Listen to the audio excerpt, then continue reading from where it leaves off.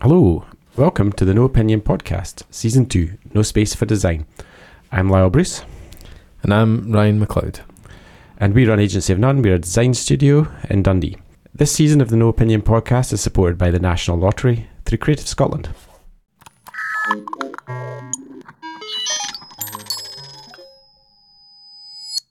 In episode 1, we're going to be looking back at collective spaces that used to exist in Dundee and looking to see what we can learn from what happened to them. Yep, and we'll also be exploring the Westward Works development, the potential of that, and then how ultimately it ended up failing. So let's get on with episode 1. So first we're going to hear from Joe Helfer. She's going to take us back to 2009 when Tin Roof began, or the idea came about. When I graduated from Duncan of Jordanson in 2009, I was part of a group of some very sort of active graduates who were all kind of keen to stay in the city.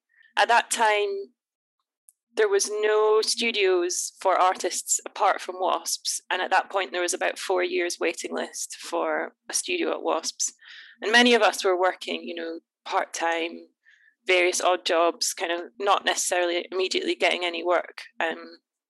So even the sort of more established studio costs were very out of reach for us. But we were really keen to stay in the city. And I think what's maybe an important context is that at that point, it was very unusual for graduates from any of the courses to stay in the city. And the assumption was that everyone would leave and presumably go to Glasgow or Edinburgh or London or, chase the work where it was. And it was definitely not in Dundee at that point. And into 2010, I was involved in a few different projects with Art Angel, and we were going around the city kind of exploring urban spaces and what different spaces meant to people. And I remember I had been walking past the old foundry building on Belfield Street, which is now 71 Brewing. But at that point, it was like a removals company, and it was also sitting empty, and there was various kind of small businesses that were in there temporarily. Anyway, so I was doing this project with Art Angel and Ultra Red and describing my ideas for setting up an art space, which would be for artists to have studios and a workshop to make sculpture, really recognizing that there wasn't a kind of sculpture workshop in Dundee, but there were in other cities. And also really wanting it to be a resource that could be used by the local community, that was a kind of open space that could be used in a lot of different ways. And that was really my only thoughts at that point.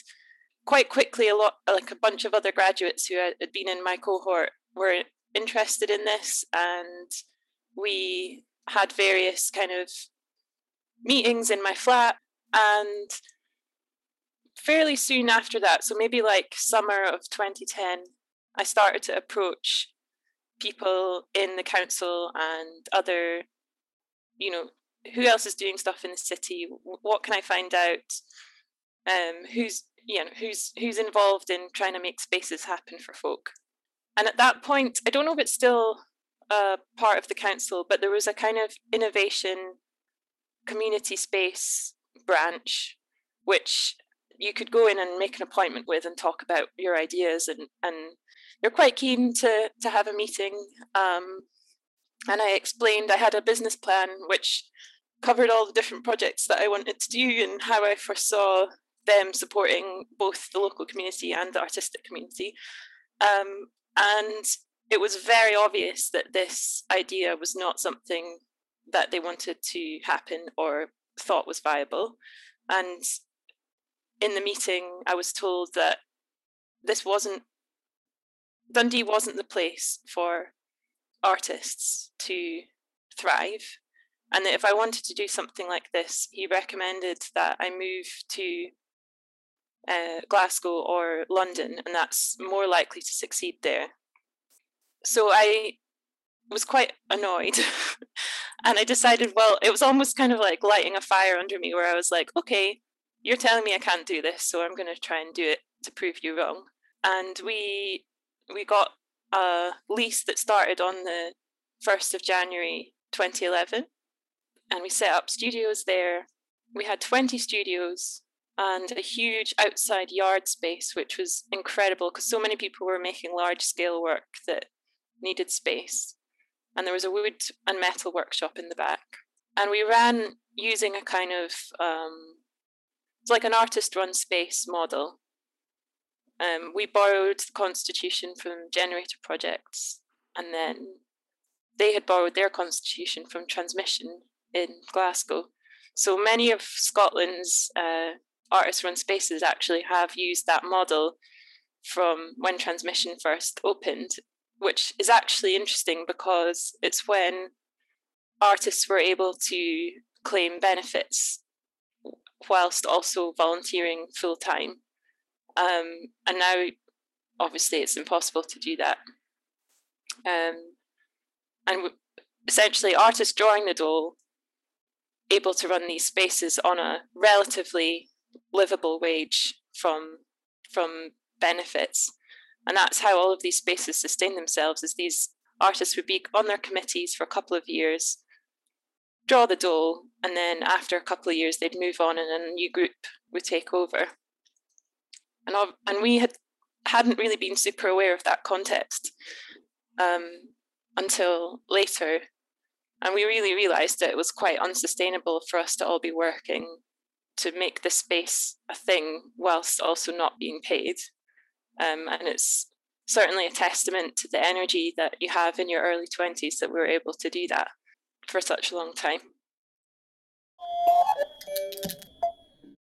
So yeah, I mean, Jo makes a really interesting point there about student life and life after education and trying to find your place to continue your creative pursuit after that. And I think, you know, a lot of people do choose to leave our cities, you know, and especially cities that base themselves around education. They tend to come in, study, and then leave and go elsewhere.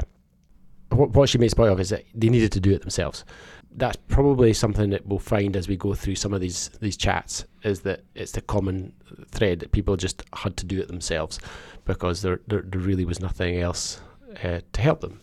Yeah, they've identified a need, a want, a desire, and found a collective group that have similar feelings, and then decided to actually do something about it. And I think when I think when you do take these sort of concerns and needs to people who maybe can help, then there is a challenge of actually being taken seriously. And I think, you know, if we talk about repeating sort of trends in trying to set up creative spaces, it's probably also that aspect that we are doing something that's fundamentally quite untangible. It's like you're saying, right, believe in us and we will produce great things in the future.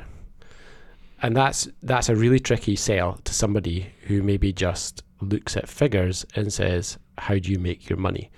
And I think often it's measured on those, as you say, those very stark black and white figures. And it's not on the other values that are brought in by creativity and by a culture and by a community that is created. And I think we're going to come back onto Jo's story of Tin Roof, and it is one of where the community that they had built in that space was starting to grow and to flex and to have needs. And the collective was then starting to look at, well, how do we facilitate that? How do we change the infrastructure? And actually, ultimately, that's what led to the downfall of the space. So yeah, we'll go back to Jo to tell the sort of the end of that story and of Tin Roof. So we were in the building from January 2011 until June 2016, and it was brilliant. We had over 100 artists come through our doors. We had 2 gallery spaces which were widely used, particularly by the student community who needed space to have exhibitions. We even had a regular group of students from Aberdeen from Gray's School of Art that would come down a few times a year and put on exhibitions there.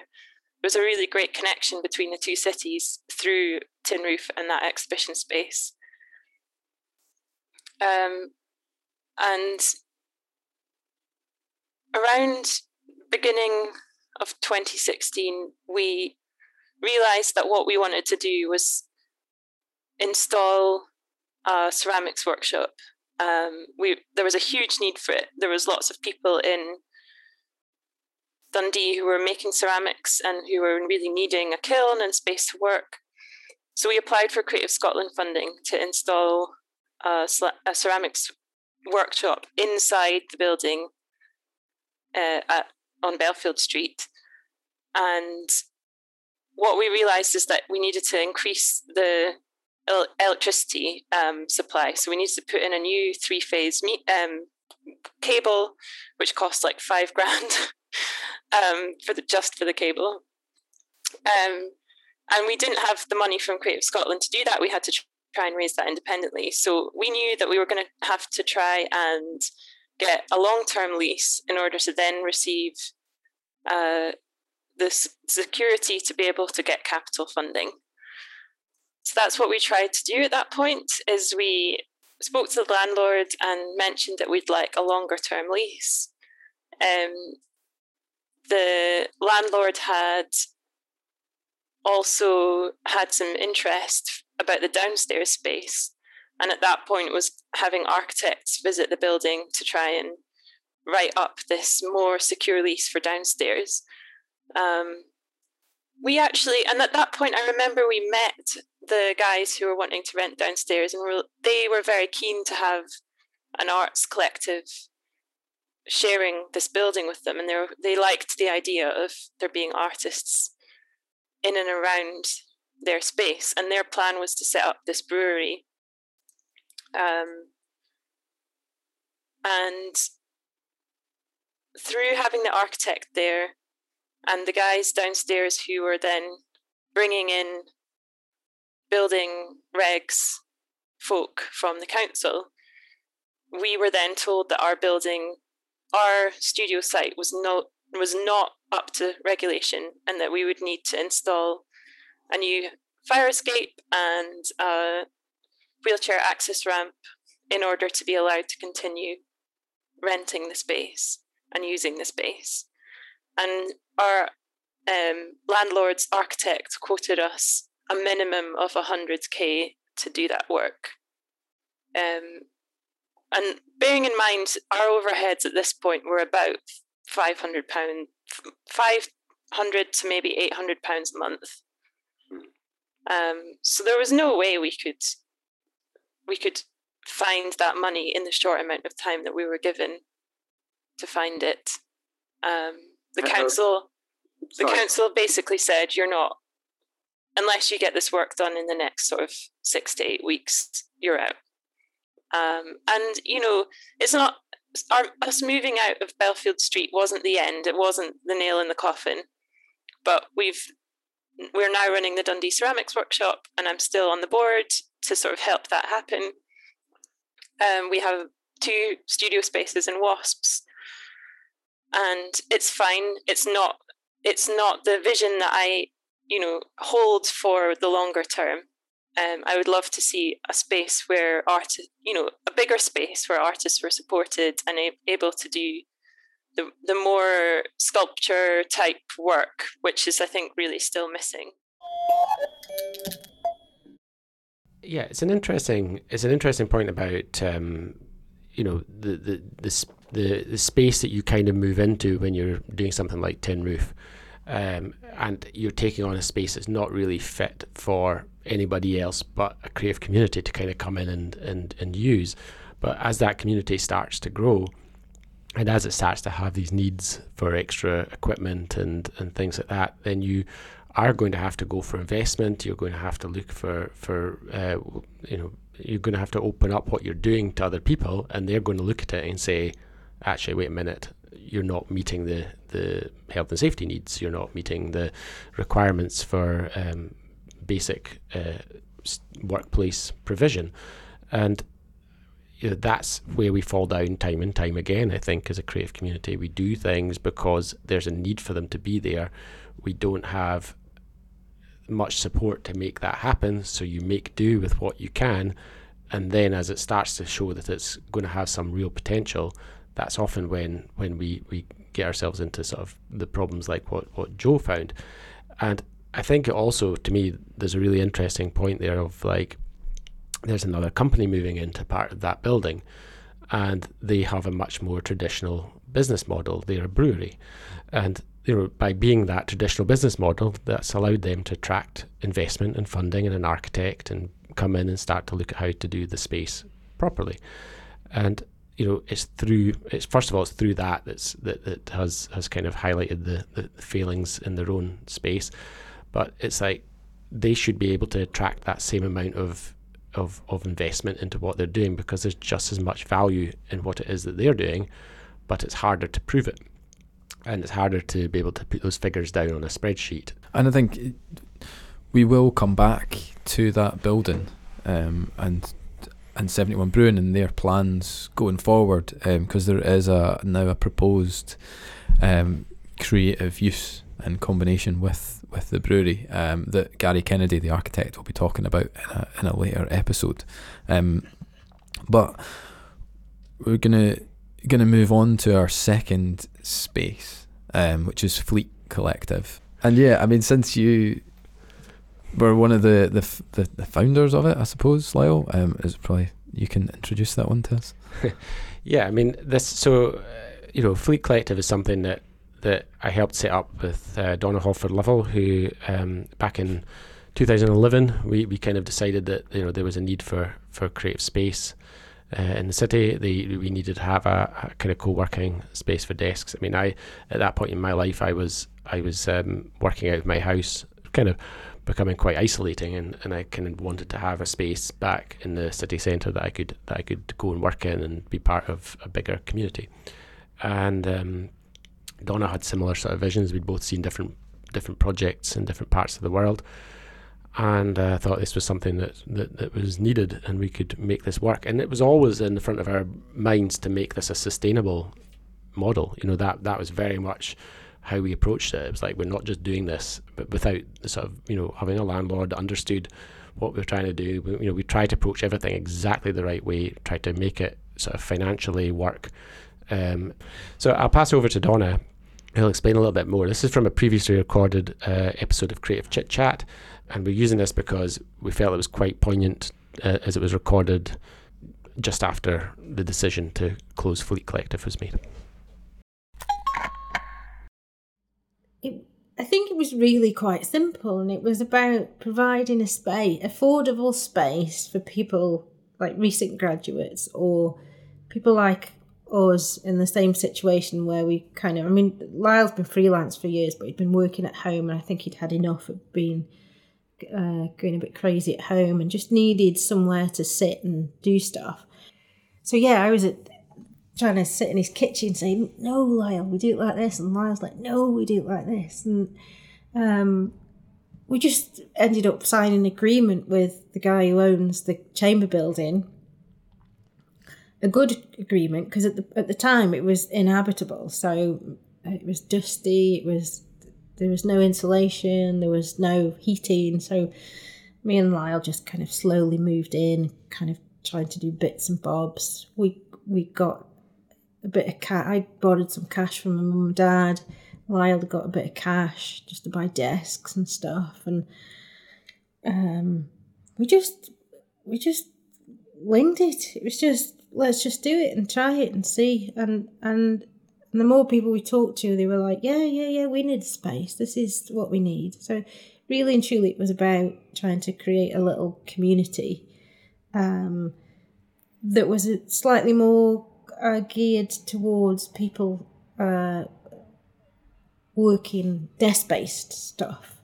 So although I was interested in maybe we could make spaces for sculptors and painters, and there's a small provision for that in Dundee, and not a provision for graphic designers, freelance graphic designers, or freelance sound artists, or desk-based. So then we started, because we'd also started looking at, well, not just providing desk space, actually providing work opportunities for those people who were at those desks. So the idea was that if we could all pitch in for a particular job, we would all benefit from it. So the model was that you still worked as an individual, but Fleet as an entity tried to almost work as an agency, or like a broker or a commissioner or a fundraiser, so that you could bring work into Fleet that then went to the people who rented desks. So this kind of, nobody had heard of that type of way of working, where one company was primarily there to help other companies to make money and other individuals to make money, and not itself. So although we set it up as a company, it's always been a social enterprise in the way it's been run. For example, we had one person that came, he was at Dundee College, and he did a summer work experience at Fleet. And when he finished at college, we offered him, if he did some voluntary work in the office, he could have a desk for free for 6 months. By the end of the 6 months, he'd graduated in graphic design, and by the end of the 6 months, he started getting his own clients now, and then building up his own portfolio. When he did that, he said, right, I'll stay on, I'll pay for a desk. He's now got a comfortable business. He's just bought a flat, and he's blah, blah, blah, and he's doing really well, and he's busy. That's the Star case study, if you will. That was supposed to be the idea. He's graduated from Dundee College, and he can stay in the city and make a living. And he's done that through the help of being at Fleet. Yeah, the benefits of having a space like Fleet Collective allowed us to kind of work in interesting ways that we hadn't worked before. And so, yeah, there was a potential there suddenly to go in and, be part of something else that had a bigger impact in the city, other than just working for somebody, creating work and getting paid for it. And through that, through Fleet, we kind of worked on all these different projects. One of them was the City Culture campaign, which wasn't something I probably would have ever seen myself getting involved in prior to this. And it was really the fact that Dundee had ambitions to go for this title, and they needed sort of big ideas and how you could go about, engaging a community with it. And through having Fleet and having access to different people like developers and illustrators and designers and other things, we kind of decided that maybe we should create a sort of social platform essentially for a city to kind of get behind this bid. And we created a project called We Dundee, which allowed people to very simply go on and raise their support. This was in 2013, and build this sort of wall of support online of people and all their ideas and visions that they had for the city. And what that became was kind of a go-to resource in some ways in the years beyond the bid, for ideas and bits that people wanted to see happening. And a lot of the stuff that came out of that actually ended up happening in the city. And it was a real interesting time to sort of understand that you could create these tools that could then give people voice, that could then see things happening. And that wouldn't have happened without having a space like this. I mean, the other thing that kind of came out of Fleet that was kind of pivotal, I think, as well, was the Pechacucha Nights in Dundee, which are a sort of a big cultural hub for people to kind of turn up to and hear very short form talks. And that wouldn't have happened had we not moved into that building, because we what came with that building was a hall, like a big space, an event space. And as Donna talks about running the Neon Digital Arts Festival at the time, we were also involved with that. And there was a kind of tricky period with the Neon Festival, which where the conference aspect of it that had originally started didn't happen for one year for a particular reason that I probably don't have a lot of time to get into, so I won't. So what happened was, because we had the space underneath Fleet, and we had some connections to the people who had the Pechacucha license out in Tokyo, we were able to kind of contact them, get a license to run these events, set up the first one very quickly, and run it from our building. And that then became a sort of an ingrained part of the Dundee cultural landscape for, well, until now, till a pandemic slightly put pay to the regular occurrences of it. And it's now the biggest Pecha Kucha in the UK, the biggest regular. Yes, yeah, it is. And I think like Fleet Collective for me, I mean, it's the place where we first met. For me, it was a place that proved you could run your own creative business. You could be a freelancer in a city like Dundee. When I was sort of thinking of moving back, I went to university here and then worked in Glasgow for a few years. And as we were sort of moving back up this way, Fleet Collective gave me the confidence to go freelance, to leave a full-time job.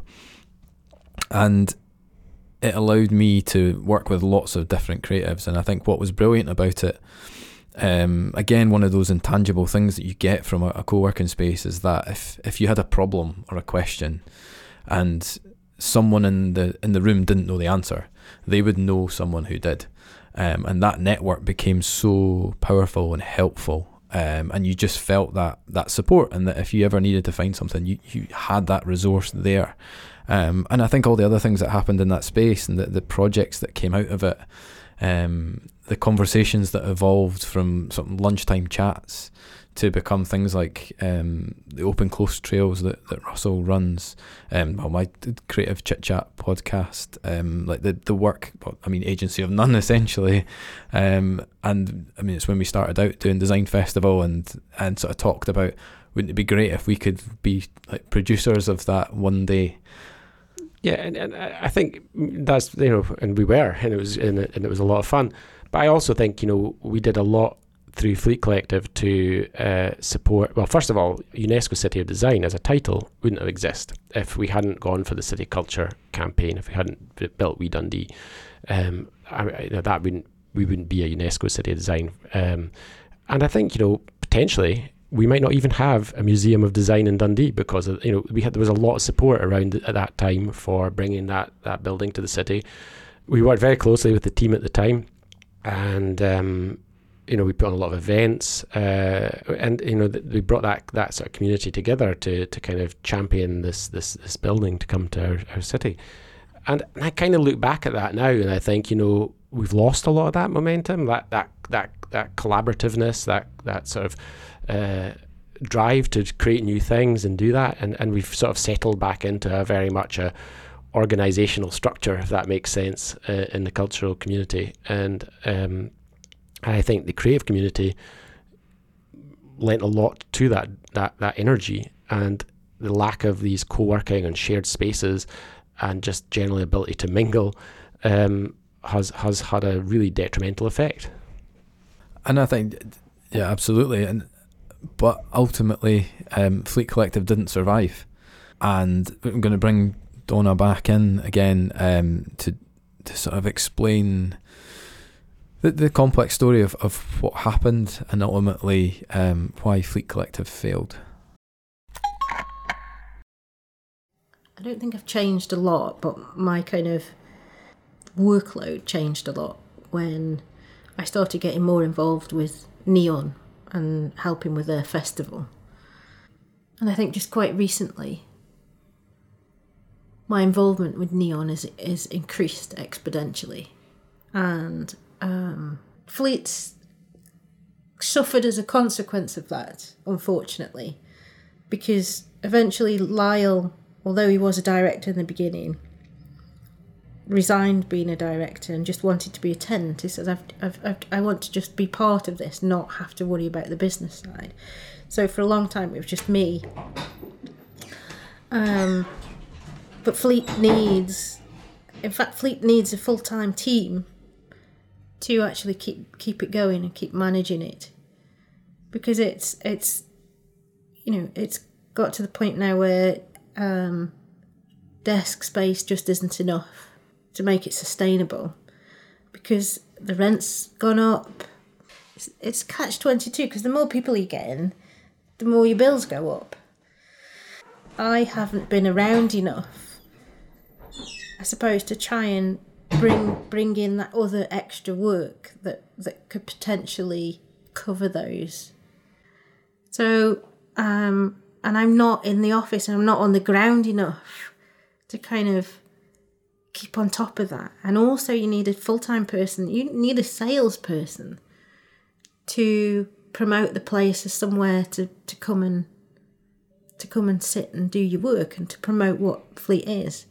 So again, we don't have a marketing budget. So, we scramble about trying to do marketing. I mean, usually in the beginning, word of mouth was enough, but it's not anymore. And Neon, for the past few years, has also had a space down at the Vision Building, which originally was to be, it helps with events, and it was a venue to kind of, to do performances and that kind of thing, but it's become kind of an office space down there. It houses quite a lot of our assets and our kit that we've acquired. And now we rent desks down there as well to kind of different organisation. It doesn't function the same as Fleet. It's not quite the same. It's just a pure kind of desk space. But last year we worked really hard on developing a new 3-year business plan, and we submitted to Creative Scotland's regular funding round. And last week it was announced that we got funding. So we've now become a regular funded organisation with Creative Scotland. That gives us funding for 3 years, and that's actually that's a paid position for me to manage it properly. So again, my role in that is going to increase. And then before was actually during the install of last year's Neon, I became unwell. And then I've recently done a stint in hospital. So I had to make that decision. I've made that decision to kind of stop doing as much as I do. I think I've done my tour of duty. It's getting more and more difficult to balance everything. It's getting more and more difficult to keep Fleet above water. In its current form and the current situation, it just doesn't look sustainable. Ideally, it needs to. We need to employ a team of a marketer and a salesperson. So after a few discussions with the directors and the members, we are closing the doors to Fleet. And I don't think it's a sad thing. I think we've done some great stuff. I think we have proved it can work. And hopefully the people that have worked here for over a long period of time have established themselves in the city and can see themselves staying and continuing to work and kind of, and I think a lot of people have been involved with things like, like the Design Festival, and got involved with the City of Culture bid, and has made them kind of really integrated in the city. And Fleet was all a part of that and helped it, feel like, Dundee can do stuff. You don't need to go anywhere else. You could stay here and kind of have a really good time and be sustainable. I mean, Fleet had obviously been quite successful, had grown quite well, and we were for quite a long time quite a good model for sustainable collective spaces. But I think really ultimately what happens is, we needed to keep bringing in projects and developing and growing more as a more of an agency model to Fleet, and we needed somebody to kind of be in charge of that and run that. And Donna was obviously expanding Neon as a festival. That's where her passion was. You and I were kind of looking to leave and go and set up our own studio. That's where our direction was focusing. And I think that's what Fleet needed, was maybe a bit of investment at that point to bring somebody in to kind of turn that and run that space, and keep it bringing in more money, because rents were going up and other costs were accelerating, and that's the challenge of these spaces. If you really need somebody whose focus is on it all the time to develop it, and not just like a couple of people who are also trying to run other businesses as well. Yeah, and I think like that comes at a price. So you need to pay a salary in order for someone to manage the space and ensure that they are marketing the space and fill in the empty desks that are there. And that is, again, another reason why what led to its downfall was that, there were just too many empty desks that weren't being filled. So, I mean, I guess, like Donna talks at the end of that episode about vision building and moving things to vision. And that's probably also another factor in this, is that at that point Donna had two spaces. She had the vision building and she had Fleet, and she also had the Neon Festival. And the vision building was, to all intents and purposes, free, and Fleet had overheads. So, at that point, I think the decision was made to shut Fleet, to move things to the vision building, allow focus to be on Neon, and building up the people that were there, because that was the easier option at the time. There was too much stress attached to running a sustainable space and juggling your own business. And financially, it made more sense to relocate to vision building, where it was more manageable and able to give desk space at an affordable rate because of the deal that was there with the landlords. So at this point, I want to bring in Mal Abbas, who is creative producer and founder of Biome Collective, who are a creative games collective based in Dundee, who were part of that vision space.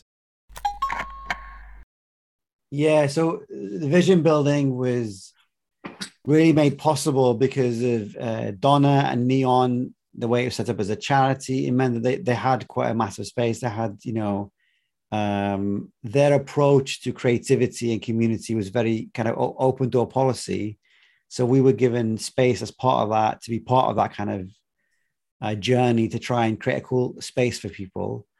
I think it was quite a big unit at the time. The vision building was not fairly empty, but there was quite a few empty units. So we were really collectively creating a cool space so that the owners could essentially sell the building, because it was like, it became a cool hip place.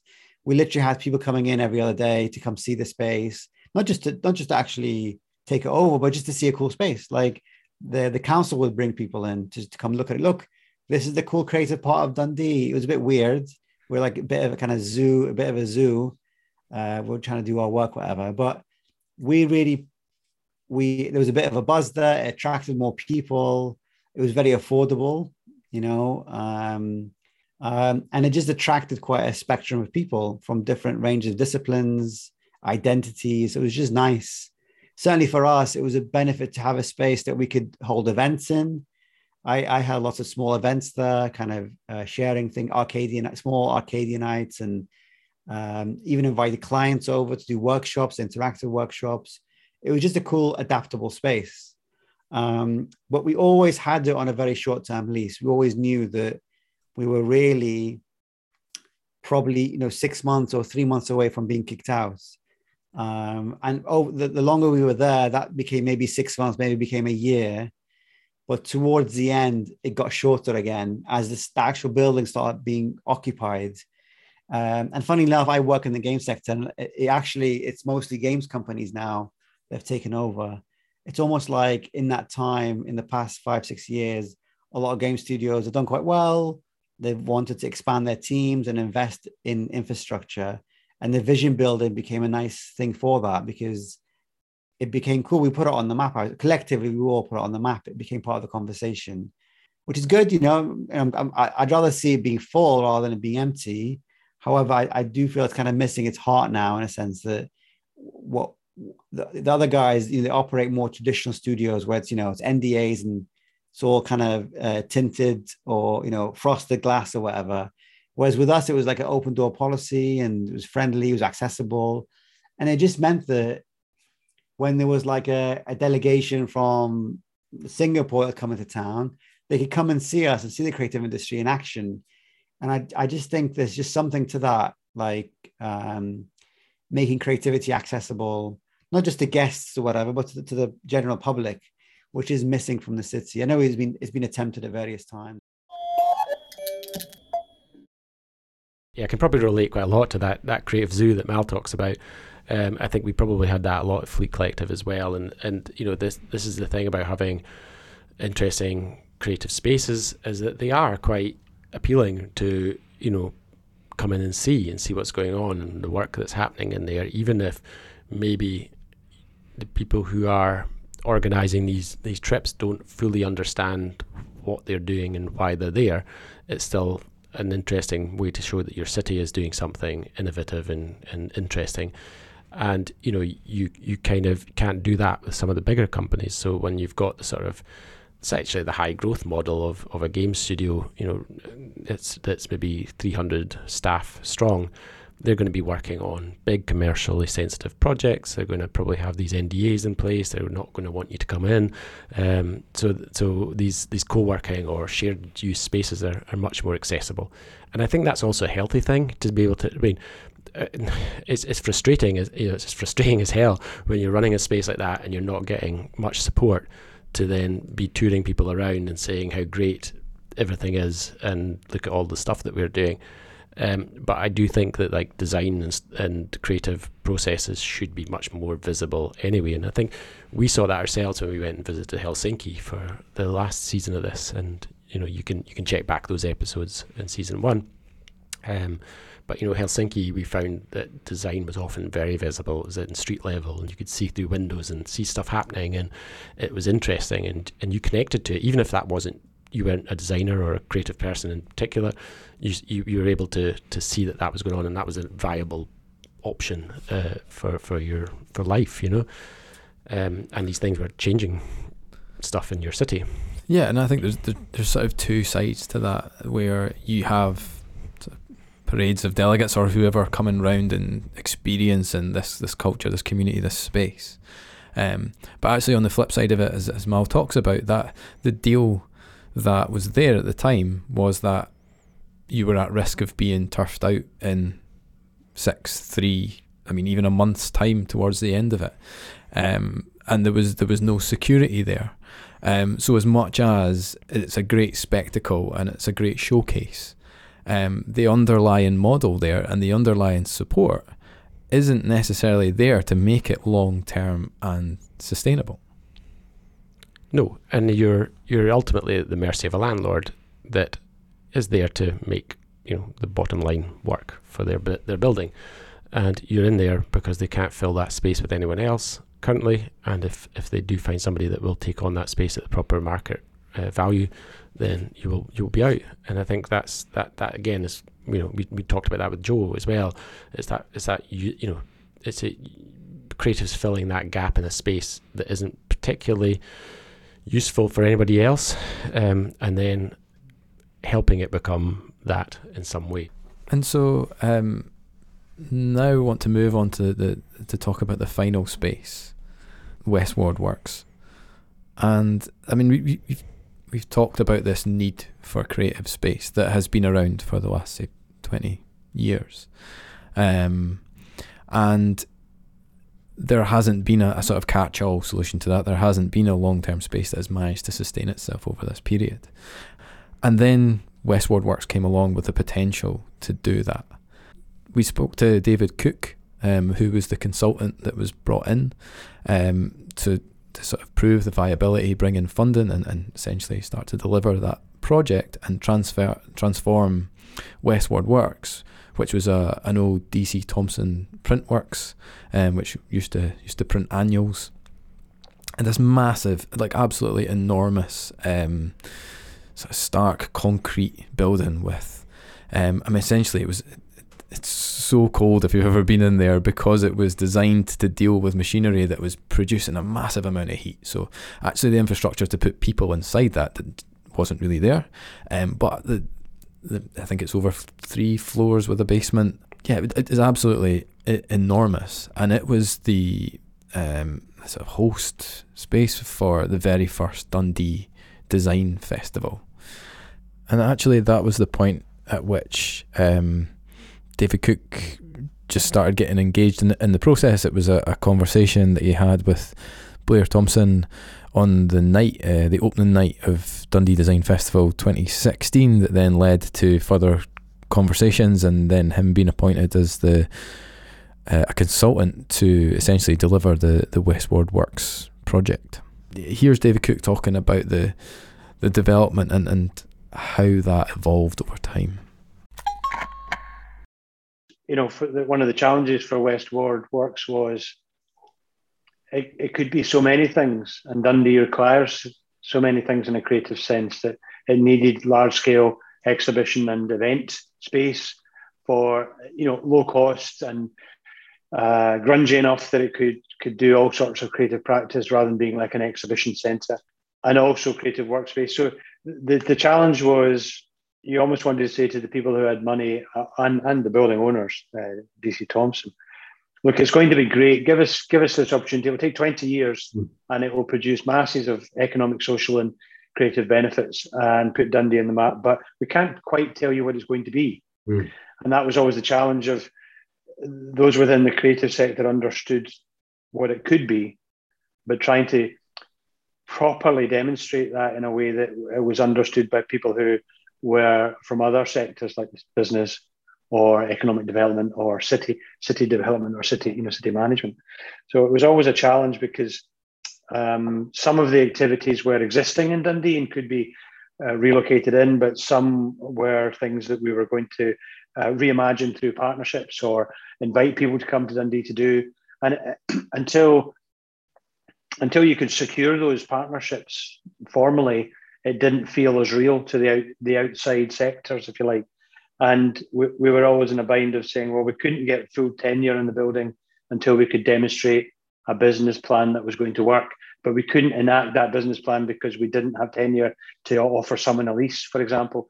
So we were caught between a kind of short-termism and a long-termism, and that was one of the challenges for the project. But yeah, the advantage of this one was there was a building owner who wasn't interested, like most commercial companies, of we've got a redundant building, we don't need it anymore, we'll just put it in the market, make money and move on.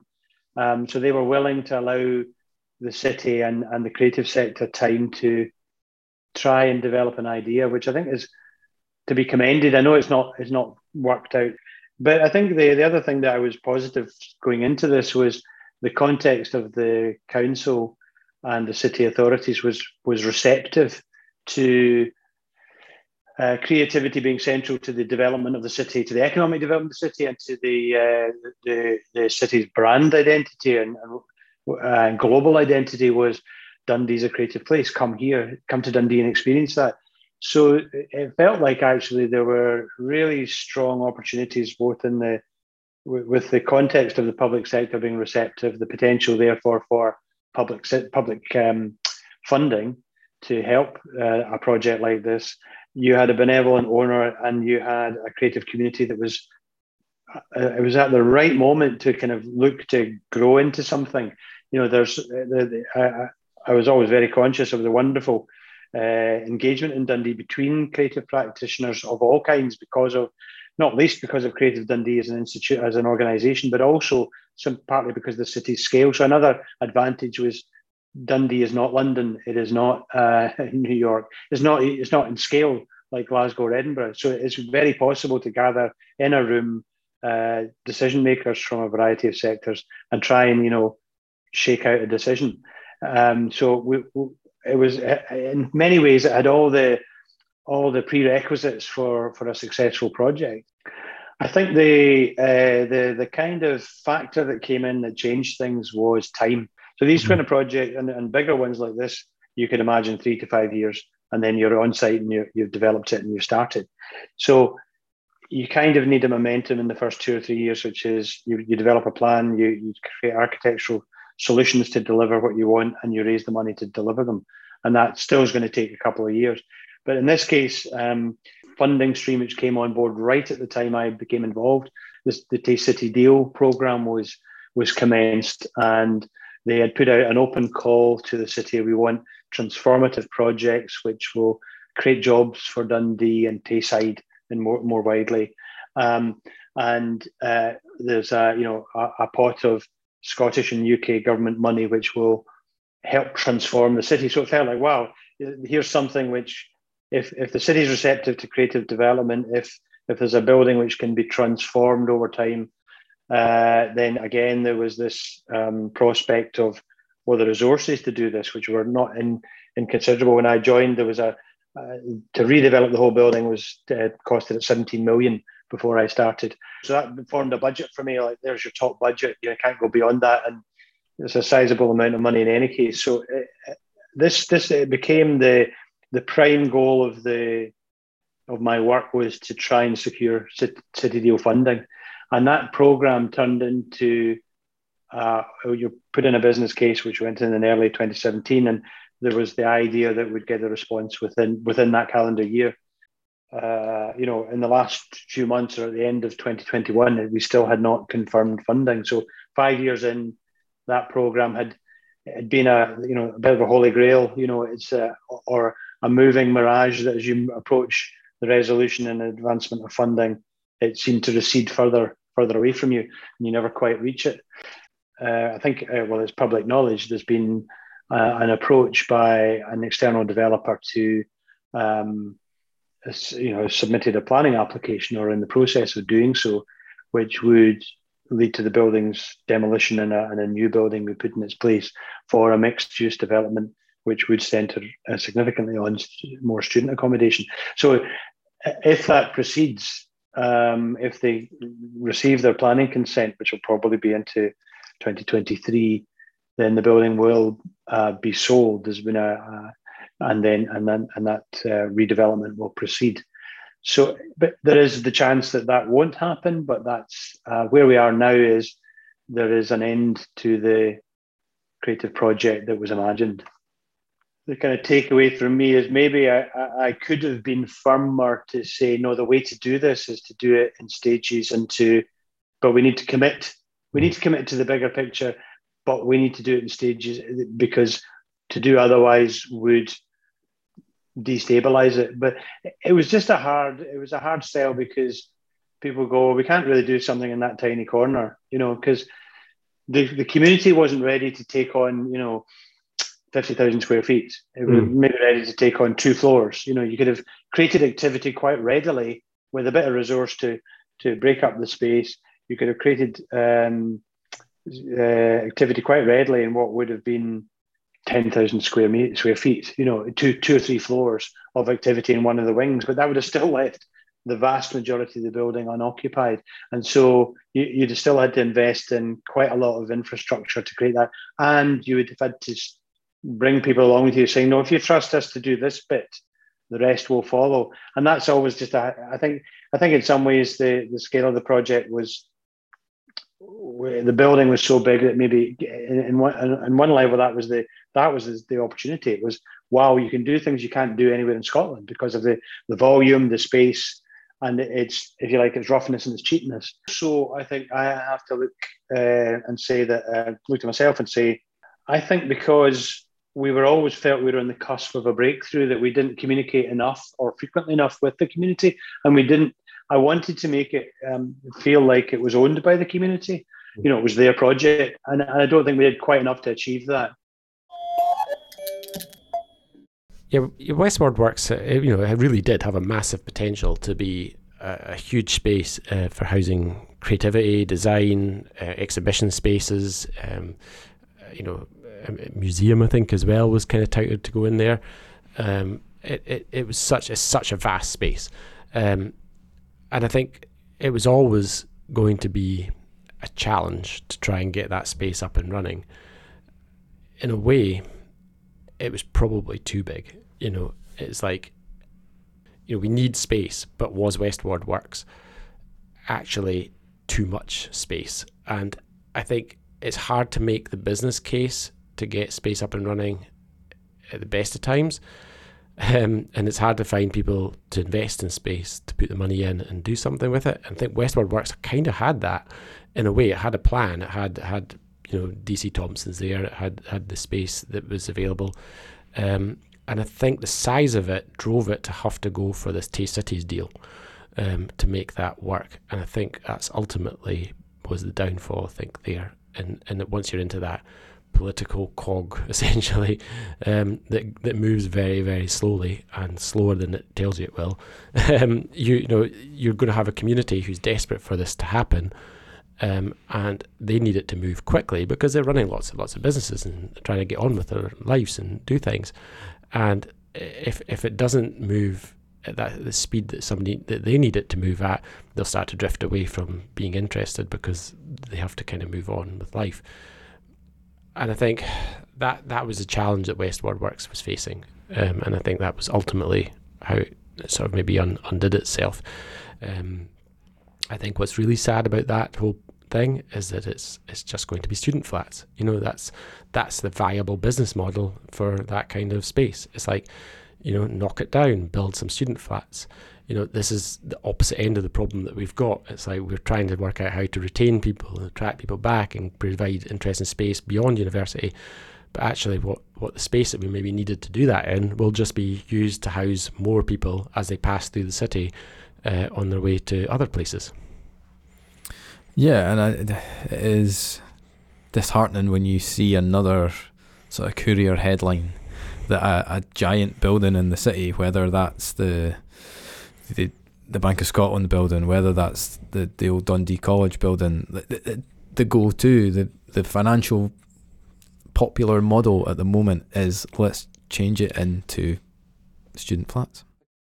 I think it's probably very easy to see when you're turning things into flats or other things that the need doesn't exist anymore for the creative space that it was being thought about for. But that's not true, and it's very much still required. So just before we bring this episode to a close, I want to just bring Mal back in to get his perspective on the Westward Works development, and I suppose the disappointment that he feels around it. I think from what David said as well is that the project never got to the point at which it engaged the creative community for multiple reasons, but really it was because the finances weren't in place. Therefore, they weren't able to work out exactly what would happen and what the needs were and what the creative community would really get or want out of the space. And I think that, when we had the conversation with Mal around his needs for space, he had some really interesting points. So we wanted to bring this in. I think in the kind of early days, I was full of hope and excitement, and because I could see the potential, especially because we'd used that building a number of times. So we were commissioned to do various interactive installations there. I put an Arcadia festival there, so I used the building quite a bit, and so I could see the potential. And because I've had the privilege to do a bit of traveling, I've seen what creative quarters could be like. How repurposing old, interesting architecture. So I could see that I would always see what's possible. I always did my best to contribute, ideas, and always, David was always a phone call or email away. I spoke to him a few times, out with the organized events or meetings, because I whenever I saw something cool, I just email him and go, oh, check this out. Because I did feel a certain way, the fact that it's such an iconic Dundee building. And nothing against David, but he was very much Glasgow and he brought his own people, which was fine to a certain point. But I did certainly feel a way in terms of how the conversation was going, in terms of local collaboration.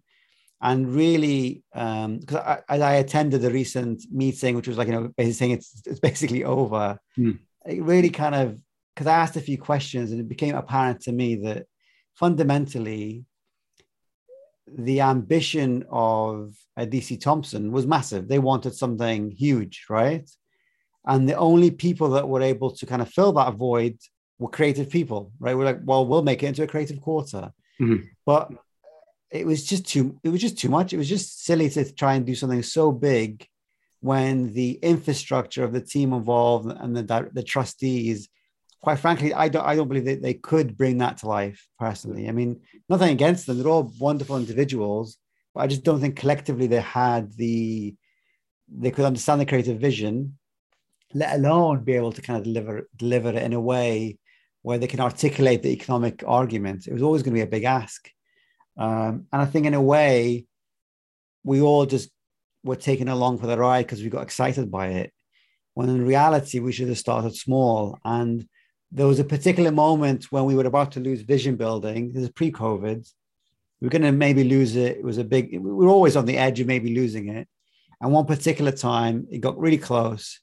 And a bunch of different people tried to help. And they tried to give us a small part of Westward Works to try and kind of prove the case, make a cool little creative hub, just in one small part of it, especially all the old offices, right?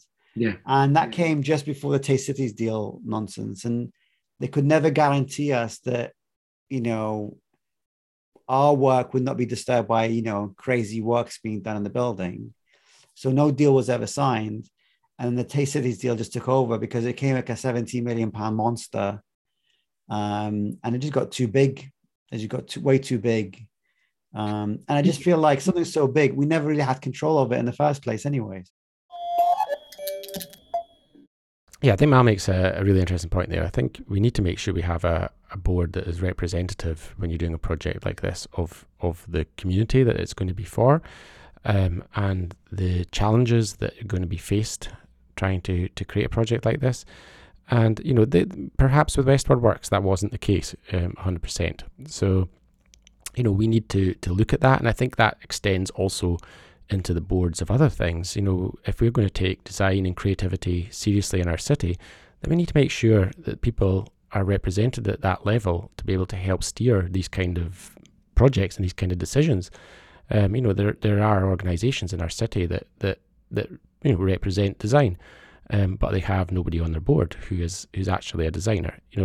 When we bring in industry into boards, we tend to look at it through finance. We bring in people who have financial backgrounds, or we bring in people who have property development backgrounds. These are the kind of things that we sort of see as important onto these sort of roles. But if we're trying to say that creativity and design needs to be taken more seriously, and I think we are within some of what's been discussed in this episode, then that needs to be represented at all levels in our city. So that's been a look back at the history of Dundee's creative spaces, certainly in the last sort of 10 or 15 years, and kind of looking at how different people have looked at addressing the need in different ways, and kind of how some of the successes have come out of some of those spaces and things that still exist today because of them. But ultimately, they've all kind of come to an end, and they've all come to an end for different variety of reasons. And I think it's a really interesting thing for us going into this, looking at how we maybe look at putting together a better business model for creating spaces like this, to kind of understand some of this has been tried before, and some of it has had success and some of it has not, and how do we learn from that? Yeah, and I think the episode 2 that we're going to go into is very much looking at the amount of empty space and why it's so difficult and so complex to utilise that.